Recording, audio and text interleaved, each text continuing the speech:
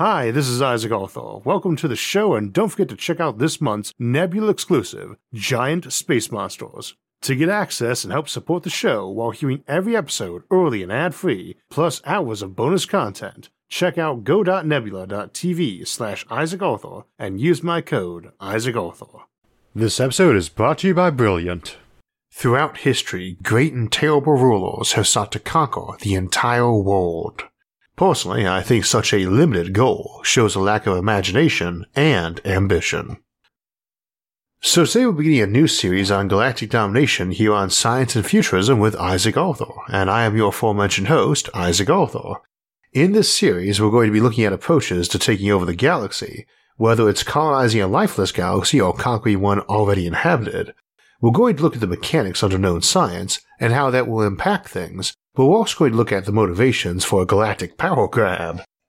With that in mind, we will start our series with two of the biggest tries for expansion in our own history, outright imperial conquest, and in order to hold it all together and keep it held together in today's episode. Then in episode 2, Stellar Strip Mining, we look at the motivation of resource seizure and extraction. Now, a common problem in discussion of interstellar efforts is the sheer amount of time and effort needed to accomplish anything. And the usual workaround in science fiction is some form of FTL travel, faster than light travel, and while we want to look at the slower than light pathways to establishing and maintaining galactic domination, we will look at the faster light context too. With that in mind, we will also finally be relaunching our FTL series this month, which has been a long-standing request from the audience, and my apologies for constantly putting it on the back burner in favor of other topics, but I think it will mesh well with this series. We'll be aiming for a hard science approach to most of this, as usual, but we will explore FTL options. And we will be using a lot of science fiction examples for discussion, and much like our Alien Civilization series, the goal is to have fun with the topic too. So if you want alerts when all those episodes come out, make sure to like and subscribe to the show, grab a drink and a snack, and let's get started. When we talk about galactic domination, we're not talking about colonizing a galaxy. We're talking about establishing and maintaining a cohesive empire across unimaginable stretches of time and space. This is the big hurdle for the non-FTL Galactic Empire. It isn't one for colonizing empty planets itself. On any given world, be it Earth or a colony of Earth, or a colony of Earth, some group can build a colony ship and go set up a new nation on a new world. There's no real need for any cohesion between star systems for that. Empires are another story, and galactic scale ones even more so. So today we'll be contemplating 3 specific scenarios, though there are plenty more, and some will probably get their own episodes down the road. First, we'll ask how you would go about establishing a long-lasting empire from a single homeworld like Earth into an empty galaxy at sublight speed. Second, we'll contemplate conquering a galaxy your own species and only your own species has previously colonized if you did have FTL travel. Third, we'll ask how you would do that if many diverse species were already established throughout the galaxy, as in so many space opera stories. So scenario 1, you are Earth, and you find out the galaxy is empty of life and plan to head out and colonize it all, and you believe faster light travel and communication are impossible, but lightspeed communication and ships moving at a decent fraction of light speed are possible. Could you build and maintain a galaxy-wide empire? And just as importantly, why would you attempt to ensure your colonies were all unified under your government all the way out to galaxy's edge?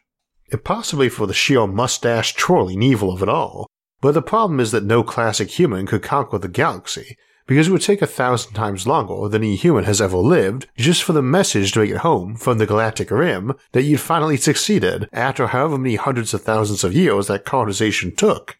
Now that ruler might be eternal. We've often discussed ways to extend human life, and we're not limited to contemplating only the human or organic. One way to have an eternal empire is to have a single leader everybody loves, respects, dreads, worships, or some combination thereof, but it wouldn't be a classic single human, and so let's assume for now that the classic motivation to rule the world, or the galaxy, just for the sake of ruling it, isn't enough.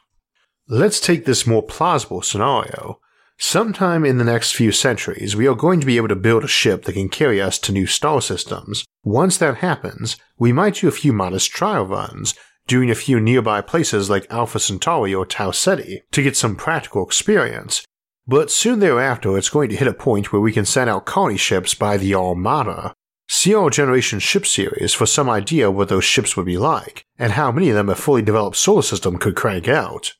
But think billions of ships carrying many thousands of people each, or potentially trillions of seed ships which are more automated affairs.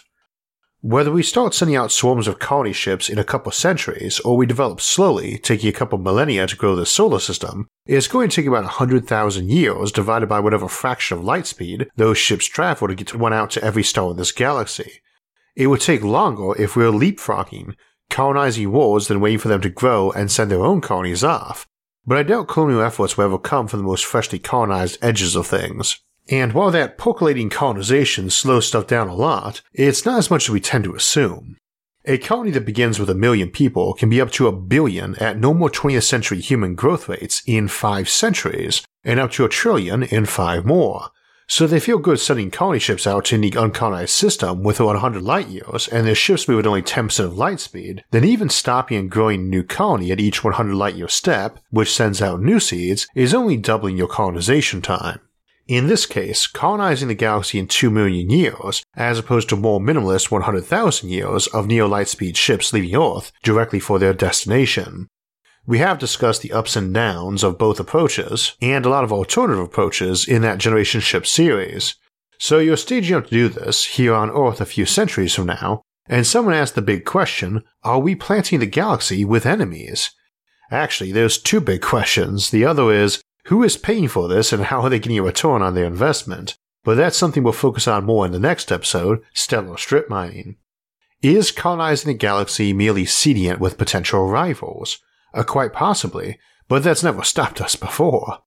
On the other hand, it wasn't actually us colonizing Earth, for instance. It was various unintelligent organisms, followed by progressively smarter ancestors of ours, all the way up to prehistoric humans. They weren't thinking their children or breakaway tribes would replace or conquer them one day. As we progress to intelligent prehistoric humans, I'd imagine they did often worry that a piece of the tribe that left might come back stronger and unfriendly one day, whether they were leaving on good terms or being driven out. But even in more modern times, we don't really sit around thinking about how the pioneers settling west of the Mississippi might represent a future economic or military threat to the folks on the Atlantic seaboard. But there's no reason to do so because we can talk to them the whole time. A colony headed out to even Alpha Centauri is effectively cut off from casual interaction, so folks are going to be thinking about that threat seriously before those force ships leave. Heck, we're doing that right now, and no human has ever even been born off Earth or immigrated from Earth. How do we keep these colonies from being a threat? Well, it's all nice to say that we can keep being friendly to them or that they'd remember us fondly, but here's the problem. Those colonies will cost time and money, and someone was footing the bill. If it's folks scraping their assets together to flee Earth, then they presumably are not fond of it and might turn hostile in the future. If it's nations or corporations trying to get some investment underway, they need some way to turn a profit on that new colony, again our topic for next time. Either way, it's not a recipe for easy friendship, and kindness is no definite solution either. There's a reason it's proverbial that the fastest way to ruin a friendship is to loan a friend money. Even if you succeed in setting up 100 colonies that you have positive relationships with, and only one you are on bad terms with, which would be an amazing success rate, then that still means you have a hostile world out there where before you had none. And incidentally, it's not a gamble you have to take. While we often talk about getting all of our eggs out of one basket, that really isn't a survival strategy at the interstellar scale. For one thing, they aren't your eggs anymore when you let them grow up alone under alien suns. For another, I can't think of a single plausible natural disaster that could wreck an interplanetary civilization and wipe the whole thing out. Even a localized supernova wouldn't take out your Oort cloud colonies. To wipe out a fully developed solar system requires a powerful outside intelligence, which in our current scenario doesn't exist until you make one by colonizing the galaxy. Now some of you are probably saying to yourself, well, you can breed enemies up at home too, which is true, but you can be vigilant about that whereas colonies light years away are hard to monitor, and just because you have worries of internally created problems doesn't mean you should shrug and make external ones too. Yes, a big crazy artificial intelligence might arise and crush you from the inside, but it could do that on a colony too, and probably easier, since taking over a small colony would make a better incubator for it, and a vastly easier place to get recklessly made and under controlled. Others might be saying, yes, but don't we have a responsibility to colonize the stars? Perhaps, and a lot of us nod our heads at that and say, darn right. But the rebuttal to that is, says who? What responsibility and who exactly is that responsibility to? It sounds nice to say we have a destiny among the stars, heck I say it and similar on the show all the time, but that's usually implied to either be poetic or naturalistic, that our nature compels us to grow and expand, not something morally binding to the point of risking spawning enemies. Genesis might say be fruitful and multiply and fill the earth, but it doesn't say anything about the galaxy. And while my knowledge of various religions and ideologies is anything but comprehensive, I've never heard one that specifically placed a compulsion on us to colonize the galaxy. All this may be true, you can argue those points or many others, but what really matters is that if we can see this now and worry about it now, so will the folks a few centuries from now when it's sitting in their laps as a real thing waiting to begin, not a nebulous future. We also need to remember that our enemies have reason to come home and attack us or push on us. For a very long time to come, Earth and our solar system will be the richest place in the galaxy. It not only is likely to be home to untold trillions of people, in untold numbers of settlements of major planets, moons, minor planets, and artificial space station habitats, it's going to be where virtually all the information, research, and entertainment get made and funneled through. We'll be the big source of those, and we'll be the big target for folks either giving or selling or paying for things with their own locally generated R&D and entertainment, and so on. We will also tend to be the natural hub of easiest reach for physical trade too, especially if we employ something like the interstellar laser highway system we've often discussed on the show. And simply having wealth increases the flow of trade and luxuries to you as the best place to sell them, which subsidizes other trade too, making it all cheaper, and making it more abundant. If you've got a lot of resources, folks have reason to come visit and take them. This need not be overtly hostile either. There's a lot of ways our home system might get pressured externally in ways we might not want, which can't happen if there's no one outside of here to do that. And again, we're assuming there wouldn't be for this scenario unless we go and plant them. If it is going to happen, well, maybe we need to make an effort to establish control for our own safety from the outset. Not just for our own good either, but our daughter colonies. It only takes one reckless research team to unleash some monstrous self-replicating swarm on the galaxy seeking to assimilate us or turn us all into paperclips, another topic we will probably dedicate an episode of the series to. So how do you do it? How would you control all these systems?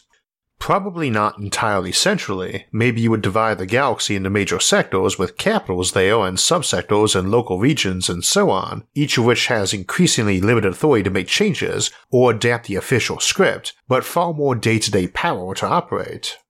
Let's say we could make either functionally immortal humans or post-humans or machine intelligences. We'll just call them the editors, a small handful of people, or whatever, who we can program or brainwash to be absolutely obedient to a specific script of rules sent out from the hub level above them, with Earth serving as the chief editor.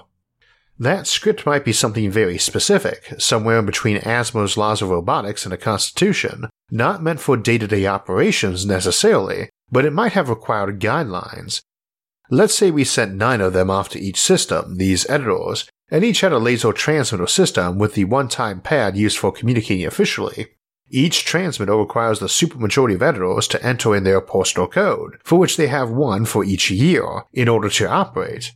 The actual security methods or number of editors doesn't matter, other than for it to be something that isn't likely to be easy to sabotage or break accidentally, lots of redundancy but without compromising security. Any one of those editors can refuse, and must refuse because of their programming, to enter their code if the local system is breaking the rules. If that happens, the system goes officially dark, and no other aligned systems can keep transmitting once they know, and not just Earth, not just their local hub, but their neighbors too.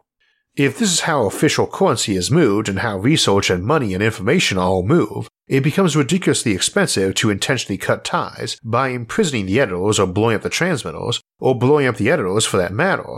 The question is then if any given system is going to buck the rules, which probably depends on what those rules are. They might be stuff like everyone following the same currency rules, data formats, and units of measure. They might be formal rules of war and arbitration. They might be human rights, they might be definitions of what qualifies as a human, banning mutants or robots for instance. Notice there's no threat of force here yet or taxes, This is just a basic shunning system, but it's still a potent tool, especially if the rules are ones everyone agreed to before leaving. Military retaliation, taxes, tribute, and changes to those rules can certainly play a role, but at the moment this is just basically rules you agree to in order to play on the server, as it were. Perhaps it's a requirement that any entertainment or R&D your system makes has to be uploaded to the hub, and compensation awarded using the agreed-on method, but perhaps there's a penalty for failing to upload it, or a quota for it. The analogy here is someone able to shut down the internet, or shut out any one person who fails to follow the rules. How well would this work? Pretty well, probably, as a basic means of empire. I can think of ways to interfere in it, but also ways to patch those bugs, and I'm sure you can too. The key thing here is that your editors are presumably programmed to accept updates to the script from the hub level above, all the way back to Earth, and also presumably programmed not to seek any method of avoiding this or following the rules. You need ways to handle the rare occasion someone thinks of a new loophole, though most of the time the person who comes up with the loophole probably won't seek to exploit it anyway. Maybe you don't tell folks about loopholes you already found and patched and they are afraid the one they came up with is already known. Maybe there's a large reward for folks finding one out and reporting it. Maybe they just don't want to use it. You keep big war fleets at your hub wards or giant death rays for handling cases of critical failures. You've also got going for you that folks are likely more afraid of their neighbors or crazy accidents and experiments gone wrong than of you. You're a known evil back home at Empire Central Command, and odds are good they mostly like the system operating to protect them from those brigands next door or the radical researchers in that rebel system that are spawning abominations the Empire keeps in check. Indeed, you might be running that radical research facility secretly just to keep some folks afraid of it, and to attract the sort of folks who might be into radical research to suborn them to your cause or quietly dispose of them. Such a system might be tyrannic or democratic, but let's consider scale for a moment. We'll bypass whether such systems are just single terraform plants or a full-on Dyson swarm, and just stick with there being about 400 billion star systems in this galaxy. If we assumed every layer of hub or subsidiary government or control level was 2 orders of magnitude higher, say 100 systems makes up a region, 100 regions a galactic precinct, 10,000 systems, 100 precincts a subsector, a million systems, 100 of those a sector, 100 million systems, and 100 of those a galactic zone, 10 billion systems, of what you need around 40 or so in our galaxy. If you're doing something like that democratically, then any rules change, suggestion, or vote is taking decades at the regional level and roughly 4 to 5 times longer for each step up. So it's very likely you'd have specific tiers of control folks could shift the rules around inside at each level. Well, let's be honest, it's possible this could go on forever, give us an example of an eternal empire, but let's say it felt stifling to a lot of people anyway, that those systems near Earth and older and vastly more developed were tired of being pushed around by Earth, and little new research was really coming out. That a lot of hubs were increasingly finding ways to delay or interfere in upgrades to the official rules, and that many systems just didn't care and were logging out, as it were. The raw system we suggested was mostly advantageous for interstellar banking, R&D, and IP, so some might just say the heck with it. Let's say colonization had proceeded out rather quickly and that by the year 1 million AD the signal came back home to Earth that the last stars of the Galactic Rim were colonized, and many of those in between decided, having gotten the message sooner, that they were done, screw the Empire, the galaxy was colonized and no horrible aliens had been found or crazed machine intelligences released, and they just checked out. Or sought to run their own mini-empire, which would hardly be mini all things considered. The Empire falls, many galactic precincts remain nominally unified, maybe even whole subsectors, but the thing just collapses and stays that way till someone figures out FTL. We'll say this is back on Earth too, though some other big hub ward or whichever would work. Decent odds are these wards did have a lot of military assets and R&D, and probably need to keep them up too, since they are likely to be subject to a lot of covert attacks, or even open ones, by anyone wanting to make sure they stay independent. In any event, they have FTL now, and some modern Justinian gets the reins, and starts dispatching fleets out to seize the galaxy. This is Scenario 2, a human-colonized galaxy being conquered by humans with FTL. Faster than light or not, this is going to be a slow slog. It's a lot like the Great Crusade of Warhammer 40k, back when it was 30k. Earth heads out to reconquer and save its lost colonies, and it takes them a few centuries. Only that's terribly optimistic. 400 billion systems, each probably growing to be 4 Dyson swarms, or at least vastly developed interplanetary systems of trillions or quadrillions. Conquering one of those ought to take you centuries, as it may well be composed of millions of individual nations and empires, each of which might still outnumber any empire Earth ever had. Do that 400 billion times. If you were doing that in a mere 2 centuries because your FTL allowed you to cross the galaxy in around a year, then it means you conquered on average 2 billion systems a year, or added 60 systems to your empire every single second. Each one probably not only dwarfing any empire we've ever seen, but probably each individually being more populous than your typical space opera sci-fi galactic empire is typically described as being, with trillions of citizens.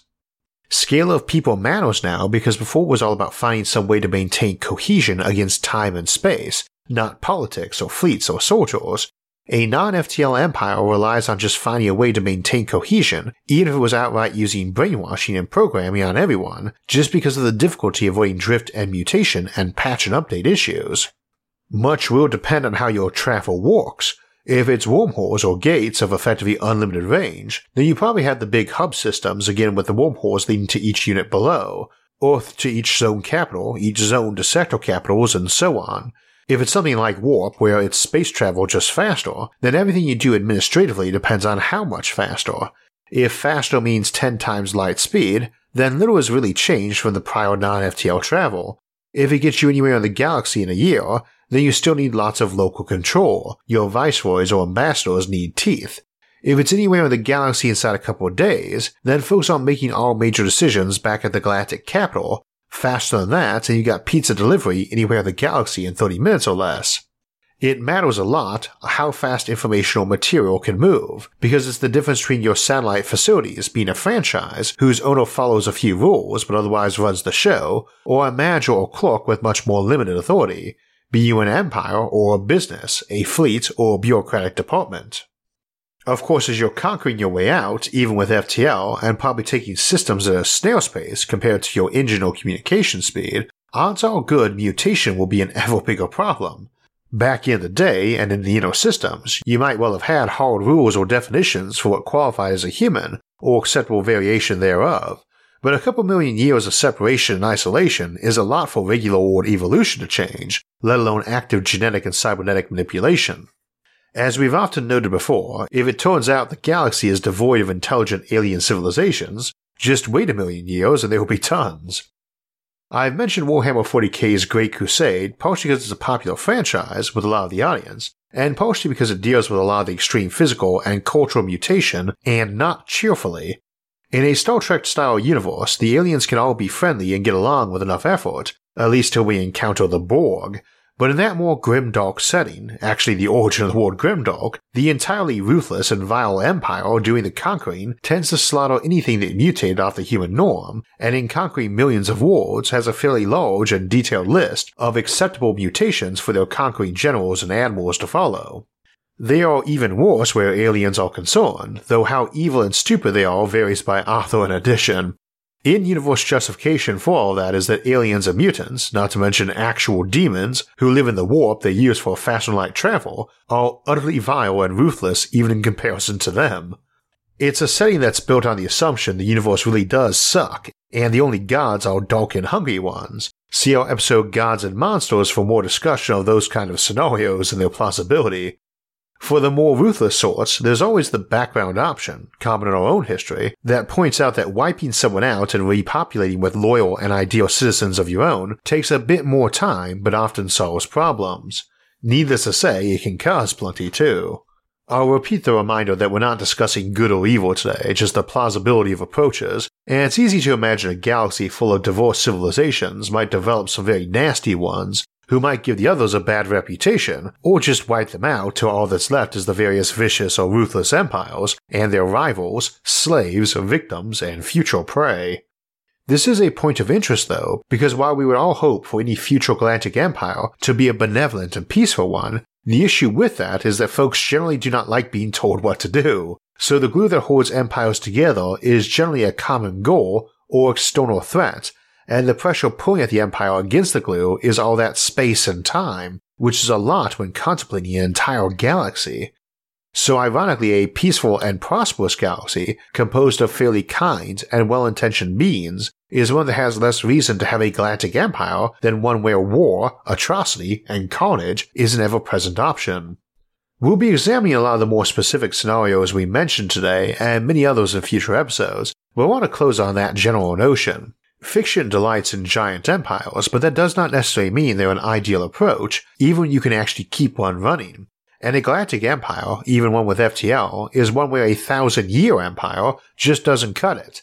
You need to be considering stability over millions of years and millions of worlds just to pay the entry fee, so to speak, and you need a good reason to do this or an overwhelming way to enforce it. Going back to our earlier notion of folks being worried about colonizing the galaxy for fear of breeding enemies, I think to even sell it to your potential supporters to get the empire underway, you need to have a plan for how you could not just plausibly create a galactic empire, but make it run eternally without the machine breaking down no matter how hard it was struck. As an upside though, if you're a ruler or cabal able to offer up a system that believably had a chance at doing that, you probably are the sort of awe-inspiring figure that folks might imagine leading such an ambitious endeavor, which is another interesting topic for discussion, perhaps some other time. Not what sort of form a galactic empire might take, but what sort of person, creature, or entity might be able to govern it, a potential galactic overlord. So one of our key points from today is that a galaxy-wide empire is no easy task, even if you can go faster than light. But that apparent restriction really ups the difficulty, and it is an example of how what we see in science fiction and fantasy needs to be tempered by known science if we want to be able to better forecast the future and the key issues and challenges we'll face in it. That seemingly hard ban on FTL is not a popular one, and it can feel like science is limiting us there, but by and large science helps broaden our horizons and push our boundaries. And in my experience, a greater knowledge of science and STEM fields opens so many doors, both for our imaginations and our day-to-day lives. Odds are if you're watching the show, you already know this, and know the value and wonder of science, computer science, math, and logic, and you want to learn more about how our world works. And videos like ours, or from the many other excellent science shows out there, is a great start, but in order to really learn something, you have to do it. Our longtime show sponsor, Brilliant, is a website and app built off this very principle. You learn best while doing and solving in real time. You can jump right into solving problems and be coached bit by bit until, before you even realize it, you've learned a new subject in STEM. You won't need to memorize long, messy formulas and endless facts. Just pick a course you're interested in, like artificial intelligence, and get started. Feeling stuck or made a mistake? You can read the explanations to find out more and learn at your own pace. Brilliant has something for everybody, whether you want to start the basics of math, science, and computer science, or dive into cutting-edge topics like cryptocurrency or neural networks, or try any of their many excellent daily challenges, which combined with a cup of coffee is one of my favorite ways to get my brain jump-started for the day. If you'd like to join me and a community of 8 million learners and educators today, click the link in the description down below or visit brilliant.org/Isaac Arthur. So say we start up a new series, Galactic Domination, and we'll be returning for part 2 in a few weeks for a look at Strip Mine the Galaxy. Next week though, we'll examine brain-computer interfaces, then wrap up June with our end-of-the-month livestream Q&A. Then we'll start July off with a long requested return to our Fast and Light series for Cheating Reality. If you want to know us when those and other episodes come out, make sure to subscribe to the channel, and if you'd like to help support future episodes, you can donate to us on Patreon or on our website, isaacarthur.net, which I'll link in the episode description below, along with all of our various social media forums, where you can get updates and chat with others about the concepts in the episodes and many other futuristic ideas. You can also follow us on iTunes, SoundCloud, or Spotify to get our audio-only versions of the show. Until next time, thanks for watching, and have a great week.